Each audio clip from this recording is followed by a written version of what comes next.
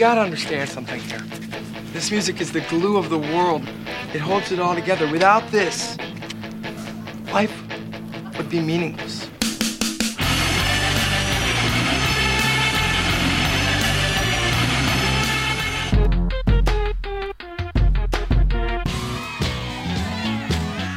What are you getting so crazy about? It's just music. Philadelphia's Beach Slang is one of the most exciting bands in rock today. On stage, they're loud, they're fast, they're hard, but they're sensitive. Bandleader James Alex joins us in front of a live audience for a special acoustic performance. I'm Jim DeRogatis. And I'm Greg Kot. We'll also be reviewing the 11th studio album from veteran rock band The Drive-By Truckers. And we're going to dig into the surprising story behind a song I Can't Live Without. That's all coming up on Sound Opinions. This is Sound Opinions, and Greg, as I just noted, Beach Slang is one of the most powerful live bands of recent years. I first saw them at South by Southwest because I, stupidly, was not moved by their first record, and we had many Sound Opinions listeners emailing both of us saying, you got to see them live, you'll get it. And certainly I did. This is how the band normally sounds. Play it loud, play it fast. Play me something that will always last. Play it tough, play it quiet. Play me something that might save my life. Now, the group has had a number of lineups since it began, with singer and songwriter James Alex. Just this week, they parted ways with the guitarist who was touring with them amid allegations that he'd been involved in a sexual assault before joining the band. They're touring now behind the new record, A Loud Bash of Teenage Feelings. A couple of weeks ago, a crowd of about 50 people, lucky fans, joined us for a very special solo acoustic performance from James Alex at the Goose Island Tap Room here in Chicago. That song we just heard part of, future mixtape for the art kids, contains this lyric: play it soft, play it quiet, play me something that might save my life. I asked James if that bit about his life depending on rock and roll is something he really believes in. Oh yeah, with all my heart, with all my guts, you know. I was a pretty lost kid, you know. I mean, rock and roll gave me a sense of belonging and purpose, you know, and I guess I haven't been able to shake that off, nor have I wanted to, you know. What was the light bulb moment? What was the moment that music hit you and you kind of knew this was changing me? Yeah, man, there were two things really. The first rock and roll show I ever got to go see was the Ramones. You know, I dropped off by my mom, you know, the whole little ragtag kid. And, you know, I just walked in there and I've described it as feeling like outer space, you know. It was just really wild, like the energy and all that stuff, and getting sort of knocked down but picked back up by these bigger punks and stuff. And I just felt like, I don't know, I felt community or something. And then I saw a high school production of Tommy by The Who, you know? And I think that gave me a sense of like, because, you know, Townsend to me is, you know, sort of otherworldly, right? But then I saw kids, you know, sort of my age playing these Who songs, and I couldn't believe that you could do that. I thought you needed to be tapped by the rock gods or something to do that. And then when I saw that, it sort of cracked my head open, and I was like, maybe I can fake my way through this, you know, maybe I can do it. I think the perception of you is you're sort of a late bloomer. Mm-hmm. Oh, yeah. You know, people are saying, oh, wow, this guy's not 21, yeah, and he's making this music. You know, you're almost twice as old as that, right? Yeah. And you were in a band for a long time, Weston, out of Philly.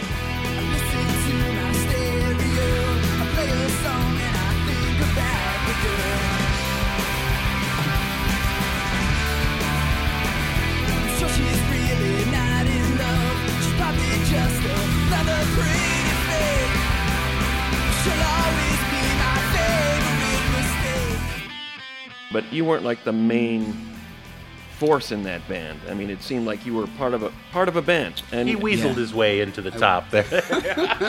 What was that like? By the end, yeah, you for were sure. singing and writing. And... Yeah, I think it was that, like, we sort of started out and there was no sort of blueprint for us at that time, you know? So we were sort of figuring it out. I read this story about Weston. Tell me if it's true. Okay, sure. That you were a fan and you would just show up at every gig. That's true. However you could get, and sooner or later, you know, they lost their rhythm guitarist and they said, man, you're here anyway. You're here anyway. Why don't we just make this thing official?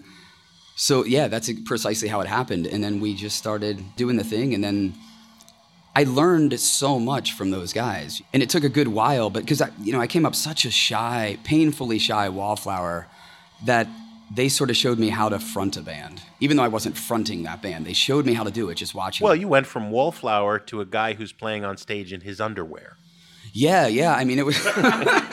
Today we have pants on. This is radio. Yeah. We have not only pants, but a stylish blazer and a ruffled shirt. Yeah, well, Sound Opinions. I had to doll up a little bit. Yeah.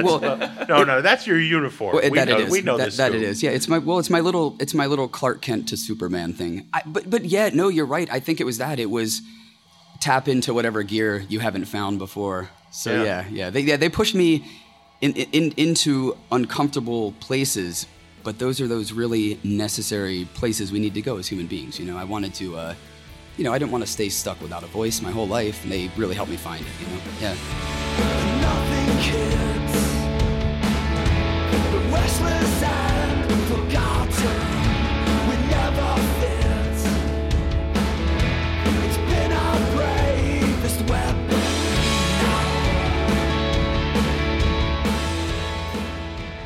Well, as I said, you're here with your acoustic guitar.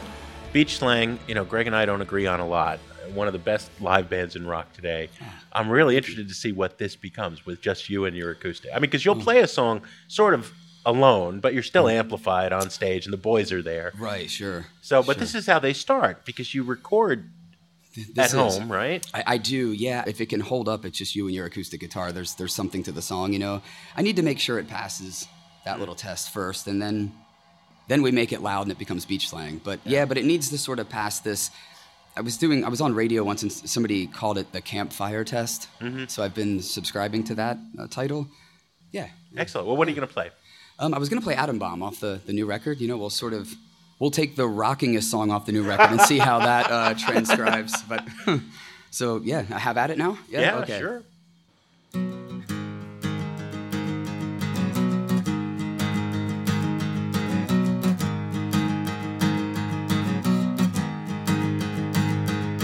My heart is set, 77, wild nights, porno mouths. I won't die, don't need heaven, too messed up to burn out. I'm an atom bomb, tick, tick, ticking. I'm an atom bomb, tick, tick, ticking.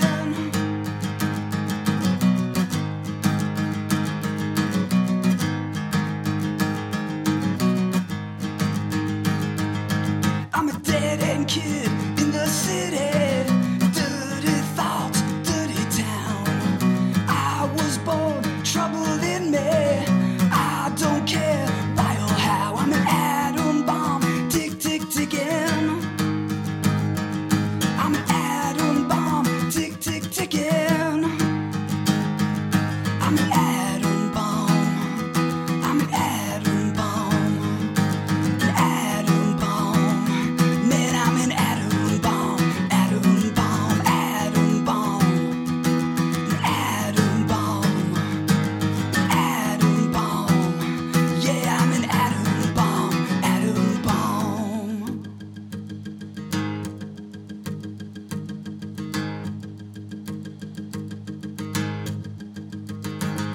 Come smear your lips on my bruises. Wake me up, wear me out. Let's get free, numb and loose, and kiss me with holy sound. I'm an atom bomb, tick, tick, ticking.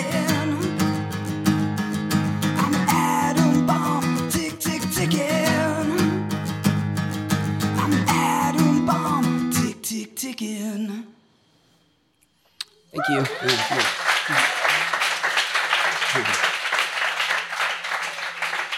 Atom Bomb from James Alex of Beach Slang, solo acoustic. What a treat.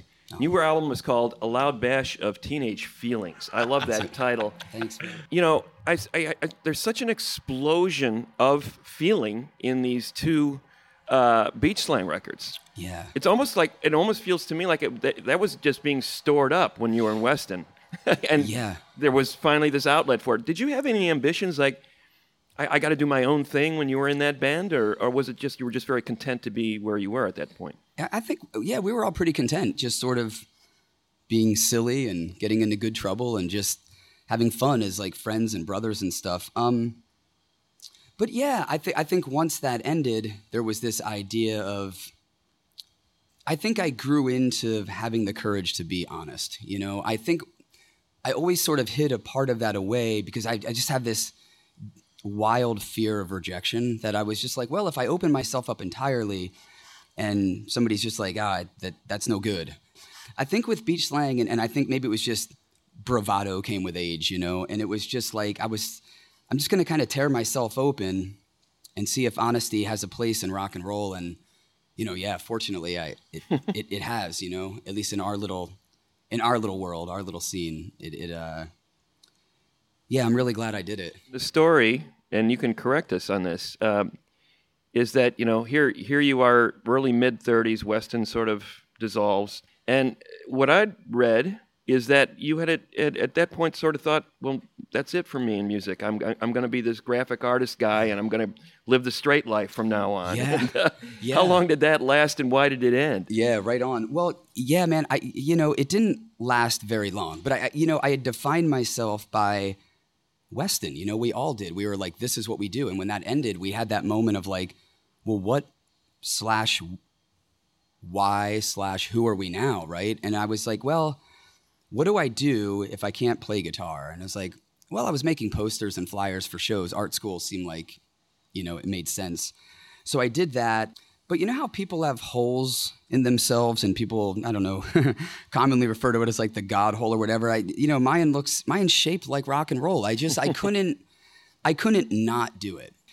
I was chasing this sound that took a good long time. And then when I wrote Filthy Luck, which is the first thing I wrote for beach slang, I was like, I think I found it. I had that hair sort of stood up on my arms moment of like, this is that thing that has been eluding me. And then we made EP1, you know? Yeah.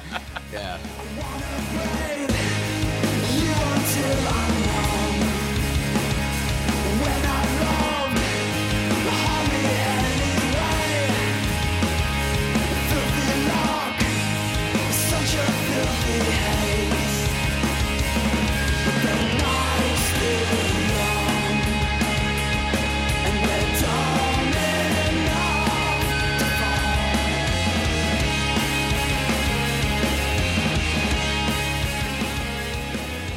But it still wasn't going to be a band. It still when you made that EP. Totally. It was just like sort of a recording project. I mean, when the whole thing happened, I sort of let some friends hear these things, and they were like, these really deserve to be record, right? So it was like, okay, well, let's go in and cut it. And then before we even put it out, I moved to California for like design stuff, and we thought like kind of that's what it was. And then I suppose I have trouble accepting that people might care about anything I do. And that's not a plug to sort of get attention or anything. I'm just really wired to be that way, I suppose. And then when it sort of happened, I was like, well, look, you know, one day I'm going to be regaling tales about my life from a rocking chair. And I'm like, I don't want to tell the story of like, I wonder what would have happened if we chased that beach slang thing. So as soon as it felt like there might be a little moxie to this thing we were building, I was like, well, let's go all the way, you know. So then that way, fly or fall, you know, we know we swung with all we had, you know. Second EP. And one of the things I found inspiring about your story is your wife encouraged you. Oh. It wasn't like grow up, be an adult. Yeah, it was pretty wild. When we got the safety net removal for beach slang was we got offered that tour with Cursive, and I had just, this sounds shameful to say, but I had a kid. I had my son 2 weeks before, and she's like, no, you gotta do it. You know, wow. You gotta go do it. So yeah, man, it would be difficult.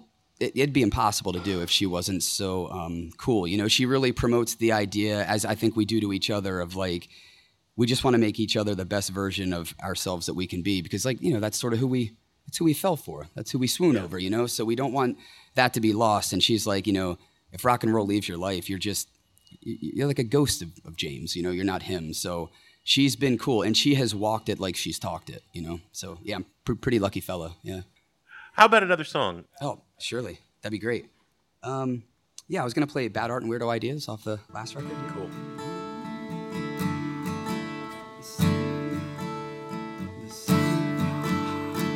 The sound of your heart is wired to break, too messed up to love, too soft to hate. The hum of your lung is my favorite thing, and the air you shove out into my mouth.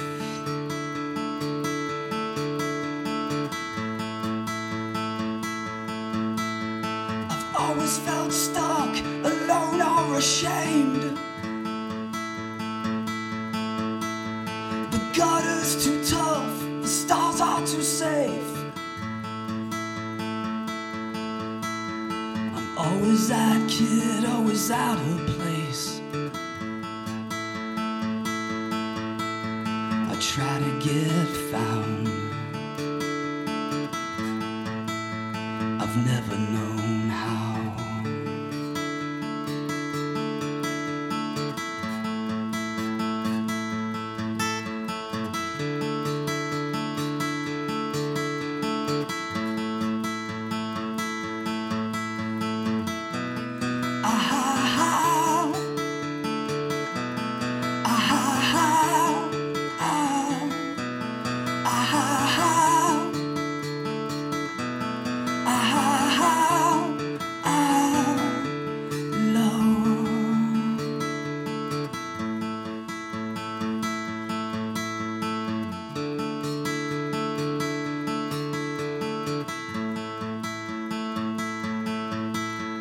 Chasing the lines on your handsome face, the scars on your arms, the shape of your veins. We are not alone, we are not mistakes. And don't whisper now, we're allowed to be loud.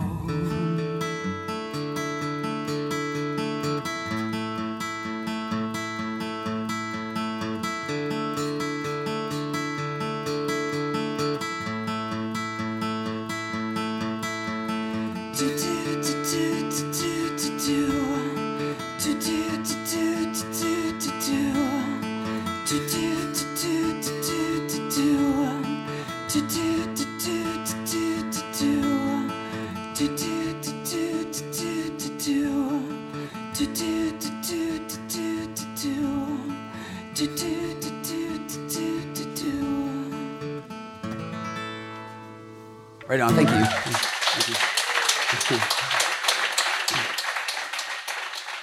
That's James Alex from Beach Slang, performing Bad Art and Weirdo Ideas at the Goose Island Tap Room in Chicago. Coming up, more music from Beach Slang, and James talks with us about his desire to tear down the wall between performer and audience. Later in the show, we're going to review the new album from the Drive-By Truckers. That's all coming up on Sound Opinions from WBEZ Chicago and PRX.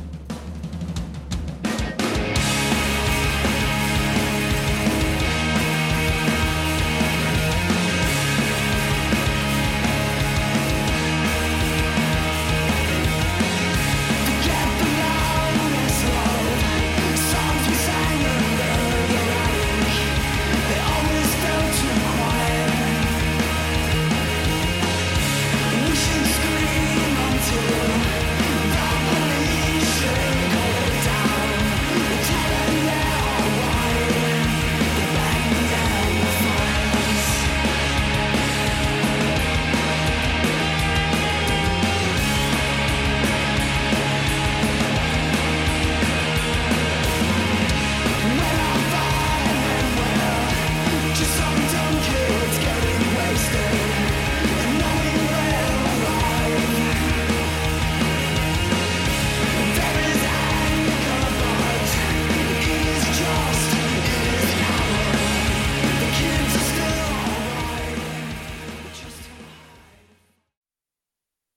Now these streets don't feel like Welcome back to Sound Opinions. I'm Jim DeRogatis. My partner is Greg Kot, and today we're talking with James Alex of the Philadelphia band Beach Slang.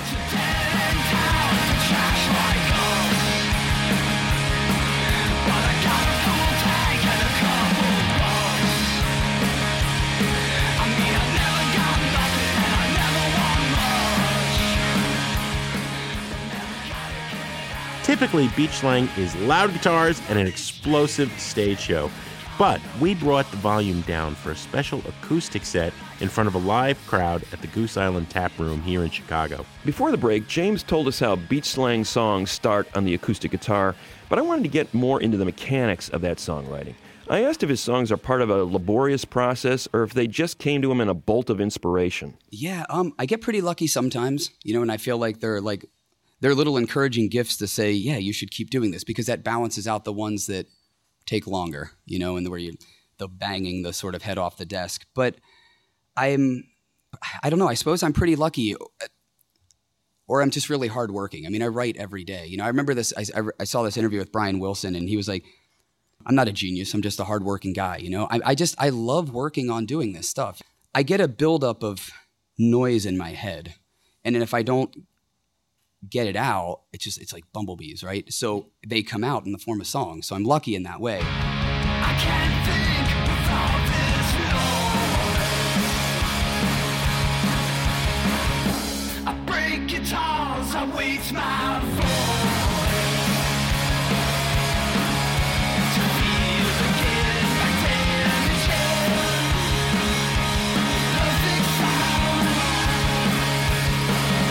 If rock and roll is dangerous, how come I feel so safe in it?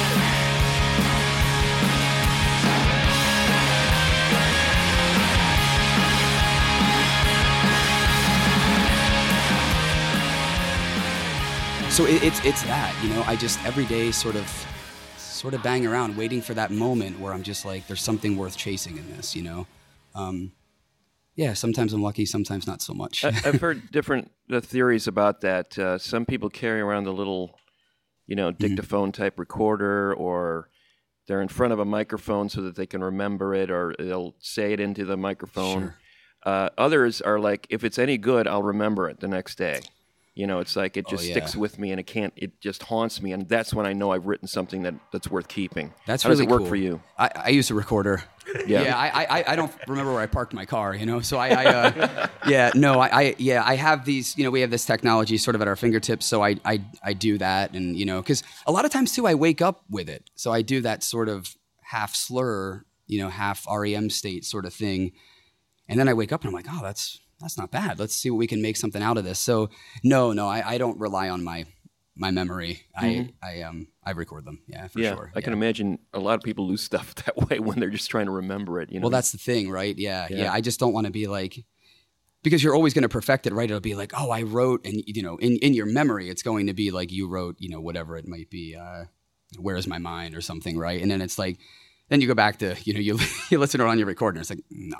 It's just like, so I'd rather at least have I can verify that it's like, no, instead of like being haunted by like, oh, I think I wrote, where is my mind, Yeah, so yeah. The one that got away. The one that got away, yeah. James, you were going to play us another tune. I see on your set list it's Dirty Cigarettes. Can you tell us about that tune and how that came together? Because I've also read that you only sleep like 3 or 4 hours a night. That's true, on a good night, yeah. A lot of the night you're up and just with that guitar working. Yeah, I am. Was this one of those? It was. This was like, I very rarely sit down, like Bad Art and Weirdo Ideas, I sat down with a purpose of writing for a friend. With Dirty Cigarettes, I sat down with the intention of writing about, the way my birth father always made me feel, right? So that was I don't really do that often, because I find that's very hard to do, is to say, I want to write about this. Typically, I'm more just like, Black Francis said this thing about like, he'll just kind of bash at his guitar and sort of scream around till he has like an orgasm, and I typically, that's my approach. I wait for it to be a little more primal and from the gut. But this is another example of like, no, I think I need to write about that to sort of, I guess it's like sonic journaling or something, you know? So that's how this came about. But yeah, it was like middle of the night. I think that's when I do my best stuff because you know how it is, like your mind starts to disconnect just a little bit from your head, and it allows you to go places that maybe you wouldn't when you're a little more structured in the day, you know?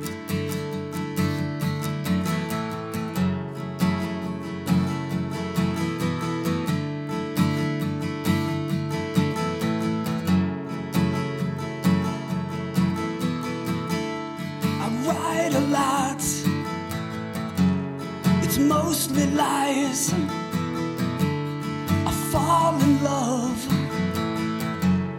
to pass the time.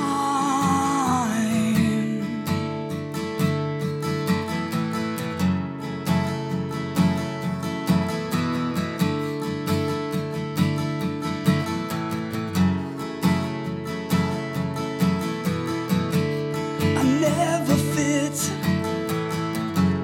I never tried.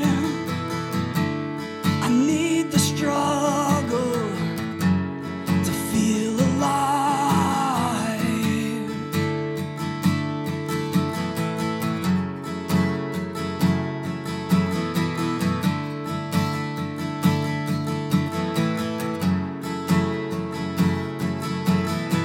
All I want are records on my stereo. I'm better off, baby, when all alone. It's a lie. Dirty cigarettes, a dirty soul. Tell me I'm enough. I'm dying to know what it's like. The sound's a mess, but I don't mind. It's loud enough to feel alright.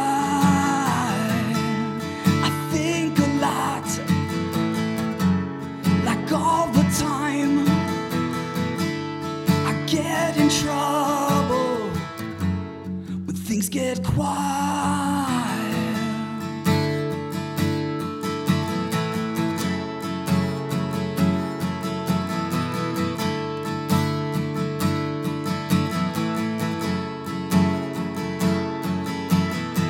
All I want are records on my stereo. I'm better off, baby, when I'm all alone. It's a lie.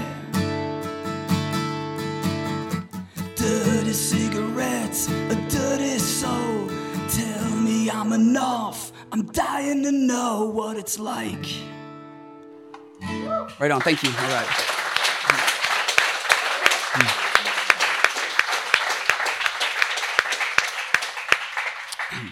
Dirty Cigarettes from James Alex of Beach Slang on Sound Opinions. We're here at the Goose Island Tap Room. Beautiful stuff, harrowing stuff too. It's like we're getting the beauty and the other side of that, the darkness at the same time. Yeah. And to me, you know, you're very unabashed about, you know, teenage feelings, you know, in the title of this album, right?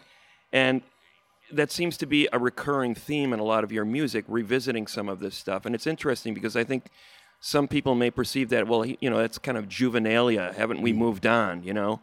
But at the same time, a lot of those events shape who we are as adults. And I think a lot of it is just we come to a certain point in our lives where we start processing how that has affected us. And many of us don't understand until it's too late. We start making the same mistakes. I was curious about, you know, using this music in this way. Because the whole idea of therapy, you know, and the suffering artist, those are cliches. Yeah. But at the same time, you're processing it into this great music. You know, how do you sort of see that inspiration translating into art? Yeah, I do. I mean, I think that's the thing, right? It's like we can sort of get hunkered down into like the knockouts or, you know, sort of polish those and sort of focus on the, you know, you got back up part. I think what I do is remember that crumminess, but I'm not necessarily interested in it. I just don't have any interest in being sad, you know? I mean, I get there, but I just, you know, happiness to me is an active pursuit. I just choose to say, I'm going to punch back at the muck and I'm going to make my life pretty cool. I've described when I write songs, that feels like a baptism. And when I play songs, that's like an exorcism, And then all of a sudden it's like, it's just a sweet little light that's sort of hanging around, I get to knock it out of me doing this thing that I'm so lucky to do, my life's definitely, as is no one's, it's all like sort of rainbows and bunnies, but it's also not all of, a Cure song either. It's like, there's a nice balance of, light and dark, and somewhere in the middle, we get to be alive. And I'm just trying to hang out there for a little bit. Tonight, let's be young and light up these sleepy streets. It's Friday night and I'm in the basement, screaming out my lungs with my best friends. I hope when I die, I feel this alive.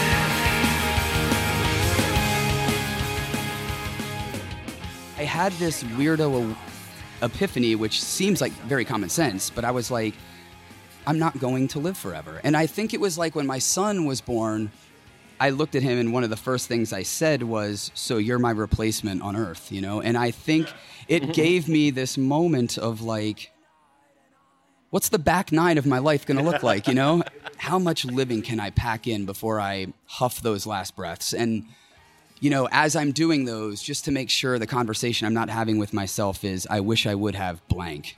I just want to be there, I don't know, making out or something when it's at the end. I don't want to have, I want to have fixable regrets in life. Like, it's like, oh, I've never been to, I've never attempted to climb Everest. Like, well, there's still time to try to do that, right? I want to make sure when I'm laying there and I'm about to split, I'm not having that conversation. How much of what we're hearing is you, and how much is your audience? Because your audience is part of this now, it seems to me. Without a doubt.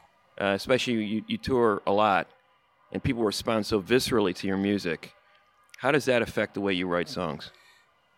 Gigantically, right? It's like, so the first record, I describe those songs as 2-minute novels about me and my friends and the things we've done, right? This record, a lot of the narratives of these songs are from people I've, had the good fortune to meet through touring off the first record. It's like, I've been talking about it a lot lately, like how ego is the embarrassment of rock and roll, and how do I smash the divide between band and listener? And it's like, man, that stuff's important to me.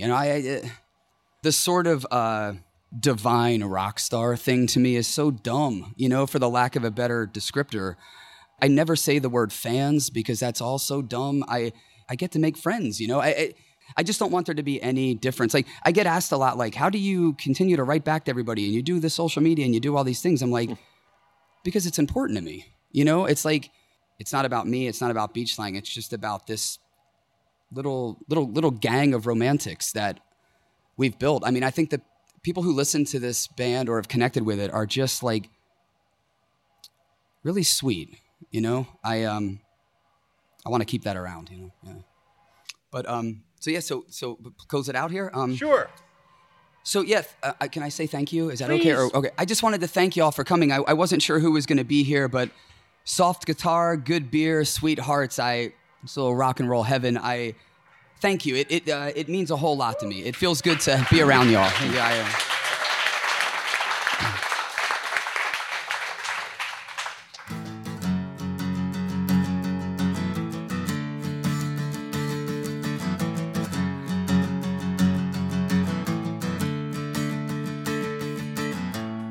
feel most alive when I'm listening to every record that hits harder than the pain. I try a lot to write, I try to use my brain, but every time I try, my heart gets in the way.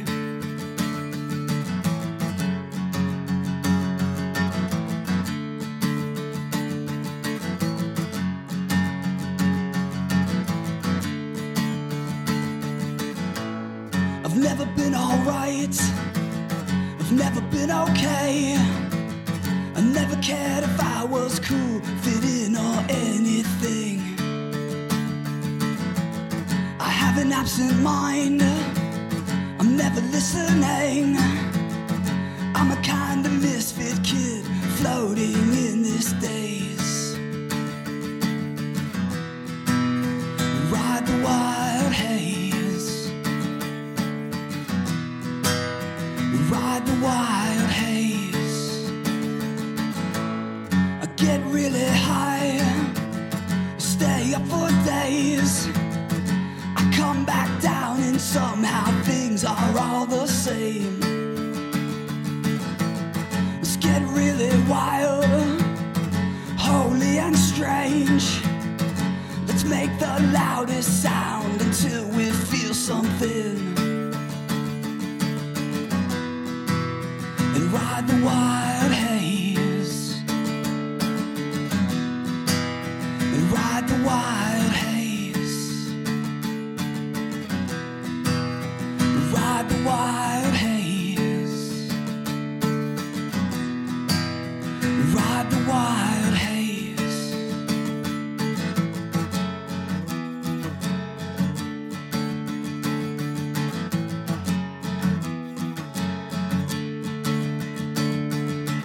Get high enough to feel alive. Get high enough to feel alive. Get high enough, feel alive. Get high enough, feel alive. Get high enough, feel alive. High enough, feel alive. Right on. Thank you.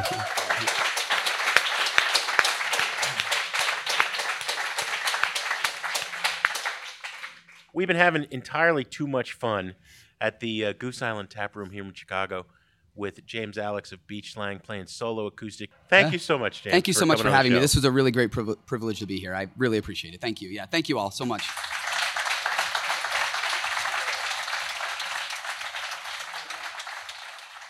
If you want more beach slang, you can find video of the performance and learn why we call James Alex the valedictorian of rock and roll. That's all at soundopinions.org. Coming up, we review the latest from the Drive-By Truckers, and a Desert Island Jukebox pick of a 50-year-old song results in a surprising message on our hotline. That's all coming up in a minute on Sound Opinions from WBEZ Chicago and PRX.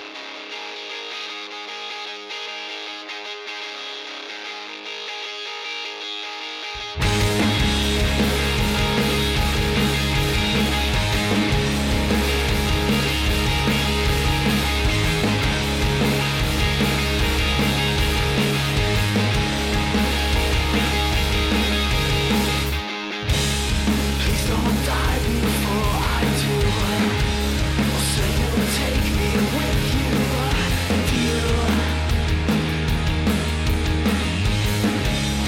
You're my favorite hero. How'd you teach me how to feel? I always try.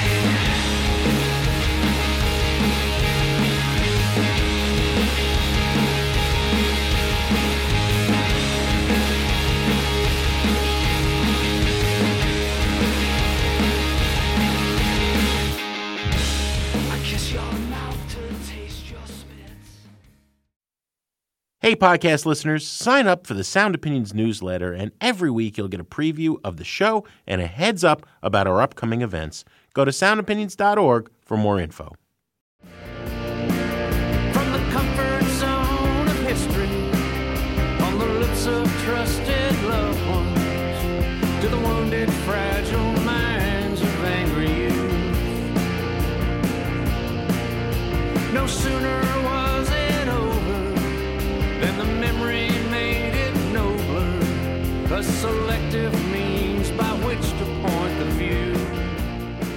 Welcome back to Sound Opinions. I'm Greg Cott with Jim DeRogatis, and that's a song called Surrender Under Protest from the new Drive-By Truckers record, American Band, the 11th studio album from this band. They've been around 20 years, took shape in the mid-'90s. Born of a friendship between two college bandmates, Mike Cooley and Patterson Hood started playing together in 1985 in Athens, Georgia. But they're both Alabama boys at their core. And in fact, Patterson Hood, his father was a famous bass player in the Muscle Shoals rhythm section. in Alabama, working with a lot of African-American performers at the height of the civil rights era. And the band was sort of steeped in that tradition. They were writing empathetic songs from a perspective of a Southerner who doesn't quite understand some of the traditions of the South and yet is deeply informed by them. Their breakthrough record came in 2001, a double album called Southern Rock Opera that put this little band from the South that nobody had really written or cared that much about on the map for a lot of people, and their career has really taken off since then. They've had some excellent songwriters in the band. Besides Hood and Cooley, they've had people like Rob Malone, Shauna Tucker, and most famously Jason Isbell, who was in the band for a number of albums and has gone on to a terrific solo career. Now we have their 11th studio album. It's called American Band. Here's a song from it called Ramon Casiano by the Drive-By Truckers on Sound Opinions.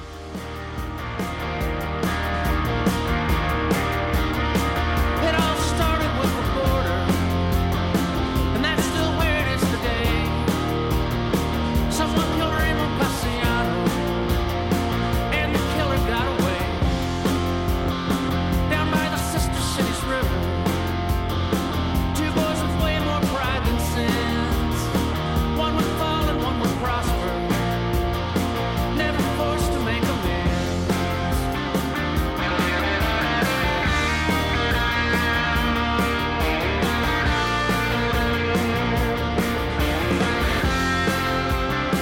He became a border agent and supplemented what he made with creative deportation and missing ammo by the case.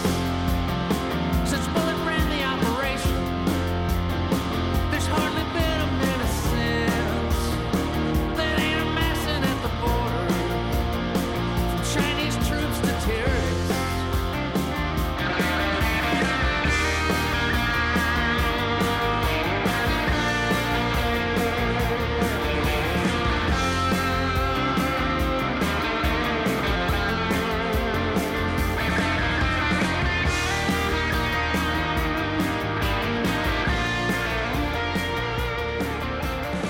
That is Ramon Casiano, the lead track on American Band, the 11th album by the Drive-By Truckers.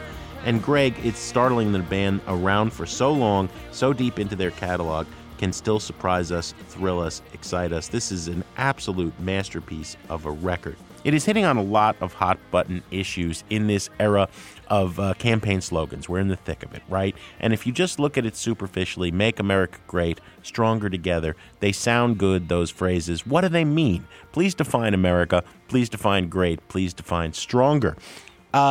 These songs start with slogans by both Hood and Cooley, and then they go deep in a novelistic way of introducing us to the people behind the issues they're tackling. Gun control, the border war, the Black Lives Matter shootings of Trayvon Martin, Michael Brown. They're not doing it in a simplistic sloganeering way. They're doing it by making us feel something that is all too rare today, empathy.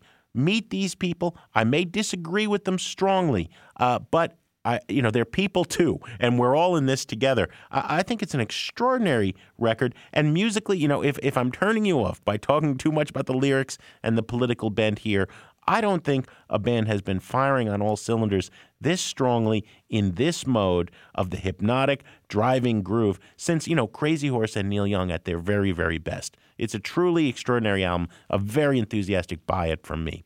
I agree, Jim. It's a terrific record, one of their best, without a doubt. The songwriting team of Cooley and Hood, yin and yang. Cooley takes care of the rockers, the anthemic rockers on this record, and they are terrific. That guitar-based anthem rock that they are so good at. Cooley is one of the best in the world right now in writing those kind of songs. I don't think it's too far-fetched to say, I'm hearing echoes of the Clash here, and the Clash at their very best in what Cooley's doing. Hood is taking care of the introspective part. His songs are moodier, darker, deeper in some ways, addressing issues like terrorism, his Southern roots and how he can't escape them, even though sometimes he tries very, very hard to run away from that. He can't.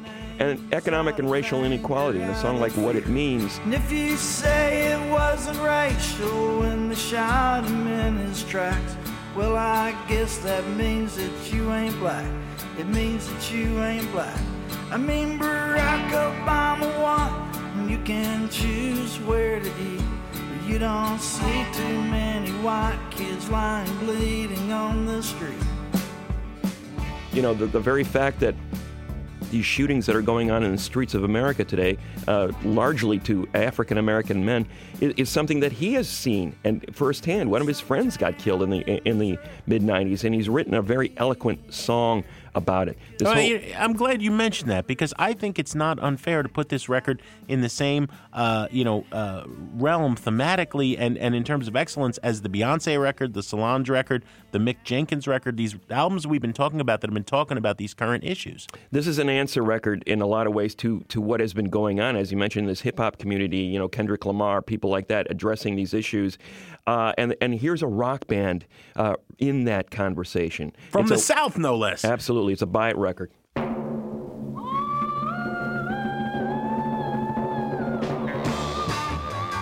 So a few weeks ago, I had a Desert Island Jukebox pick called Born to Wander from a obscure singer named Jack Wood. Will I hear that lonesome whistle blow? I'll soon be gone, once more I know. I'll leave my love and I can't say why. I know I'll make her cry. Now, I had first heard the song back in the 80s on a mixtape that a friend of mine made. You know, he was a specialist in digging up these obscure pieces of music, and I remember being blown away by it then. And then I was reminded of the song when it appeared in a liquor commercial on TV last year. I'm almost embarrassed to say that, but I go, I've heard that before. And I went back to that cassette and I found it. The song was reissued by Jack White's record label, Third Man Records. And doing a little more research about the song, I found that it was recorded in 1966 by Jack Wood in a little town called Sparta, Michigan.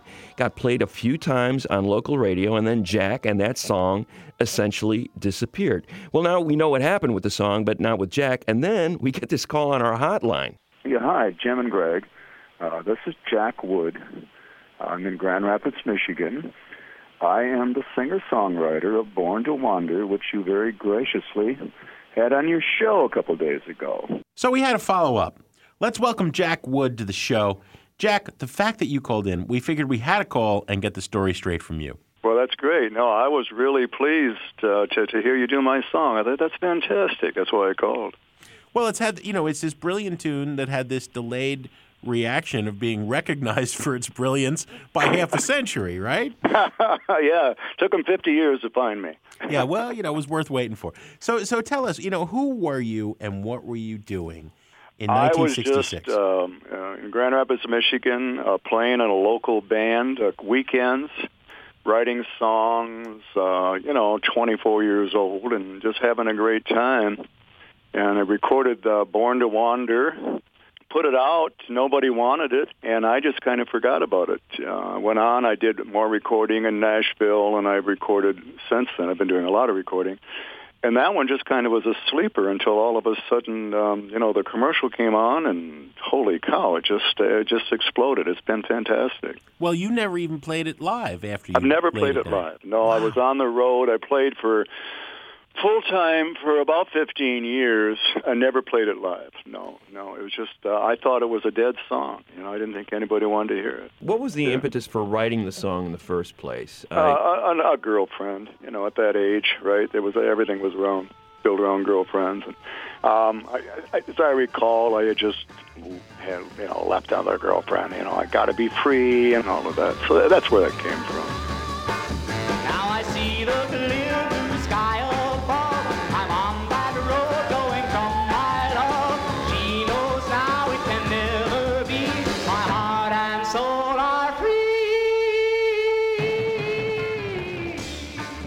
This is the era of the first great garage bands in America, Jack. It really was. Yeah. But rarely were those bands. I mean, those bands were quick and dirty. They'd go in, record 3 tracks in an hour, and they were done. You had some ambition in the recording stuff. I mean, you're dragging timpani into the studio, right? Yeah. Tell us about the sessions. The session itself was set on a Sunday afternoon, And I had rehearsed with the band. It was not the band that I was playing with. There's another group in town, really good musicians. And I had rehearsed with them just once, and I found a couple girls to do backup. And then, I don't know, I think it was about 3 or 4 days before the session, I got to thinking that, gosh, timpani drums would be nice. So I called the local high school, the band leader, there, and asked him, did they have timpani in the band? He said, yes, he did. I said, well, I'm doing a session there in Sparta. Would you send him over? So, yeah, he came over. He was a high school timpani player. Came over and played timpani.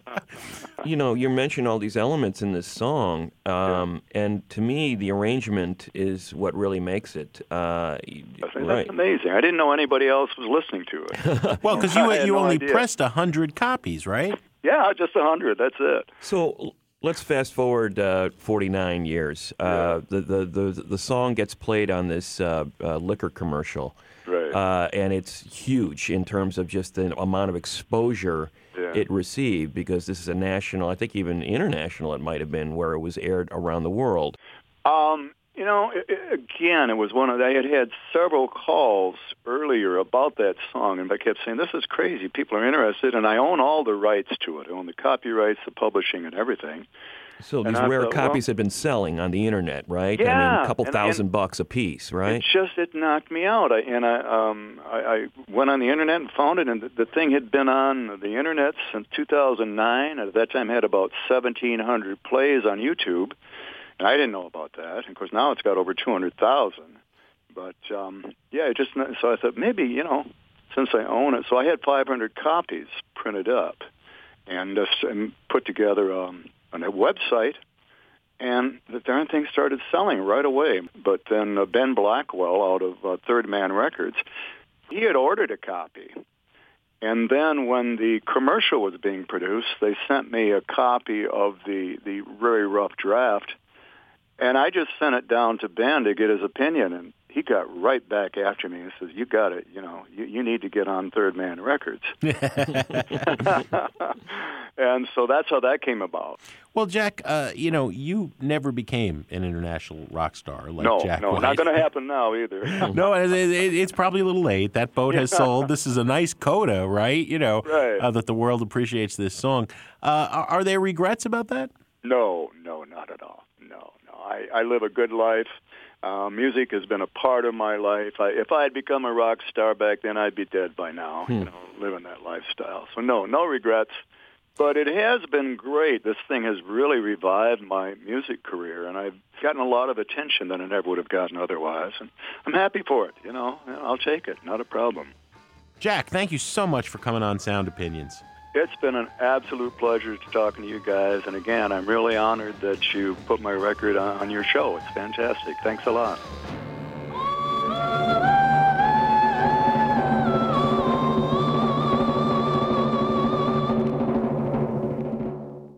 Greg, what do we have on the show next week? Next week, Jim, we're going to do our annual Halloween show, and we need some help from our listeners this time. We're putting out a call to give us a call at 888-859-1800 and tell us about a song that creeps you out. Greg, we have some special thanks to say for our beach slang performance to all the folks at Goose Island Tap Room, Andrew Gill, Paula Friedrich, Adam Yaffe, and as usual, Sound Opinions is produced by Brendan Banaszak, Evan Chung, and Alex Claiborne. On Sound Opinions, everyone's a critic. So give us a call on our hotline, 888-859-1800.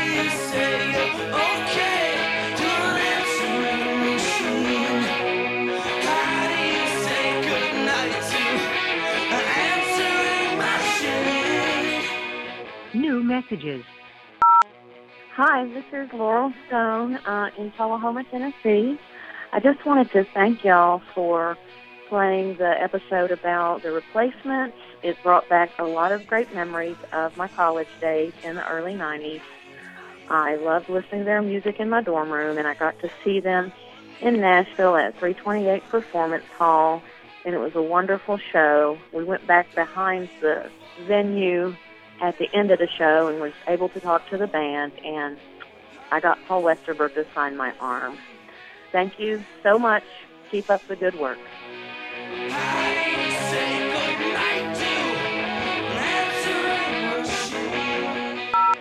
Hey, great show about the Replacements. I'm calling from Las Vegas. I had seen them growing up in Chicago, and man, just never knew what you were going to get.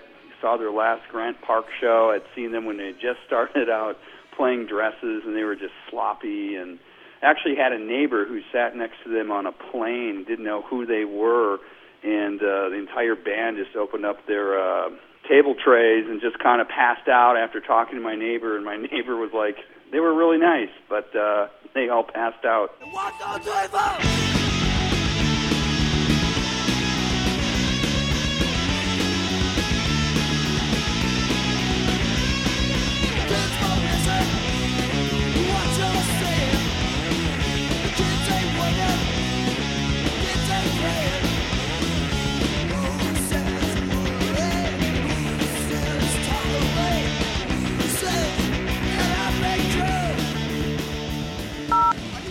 Hi, my name is Lou Ellsworth Yao.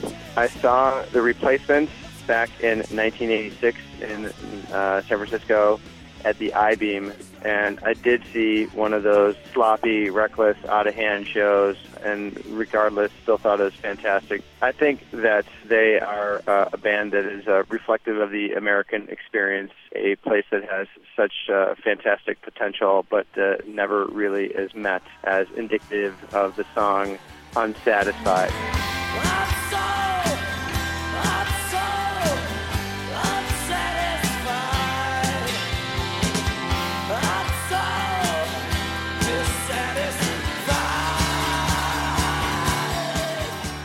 I think we can all sort of relate to the Replacement and the American experience, especially in light of this current election season. Thank you very much for a great show. Bye-bye. Hey, Jim and Greg, it's Chuck from Arlington Heights. You posed the question, did the Replacements change my life?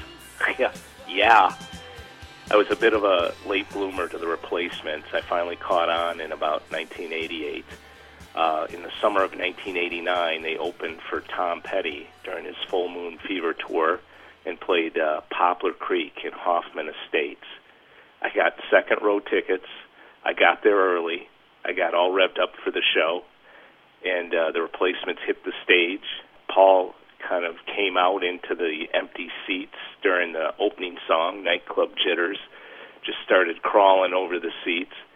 It was like Buddy Guy going into the crowd with his 100-foot guitar chord, except there was no crowd. There were like 5 guys yelling, "Tim," at the top of their lungs, and in the back lawn, there was probably a ton of people yelling, "We want Tom." And it wasn't for Tommy Stinson, it was for Tom Petty.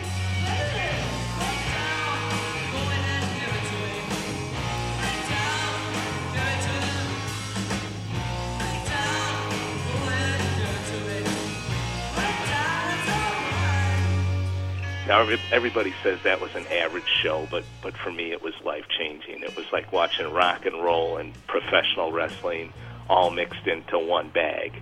Thanks. Bye. No more messages. To give us your opinions on Sound Opinions, call our hotline, 888-859-1800. We'll be back next week with more Sound Opinions, produced by WBEZ Chicago and distributed by PRX.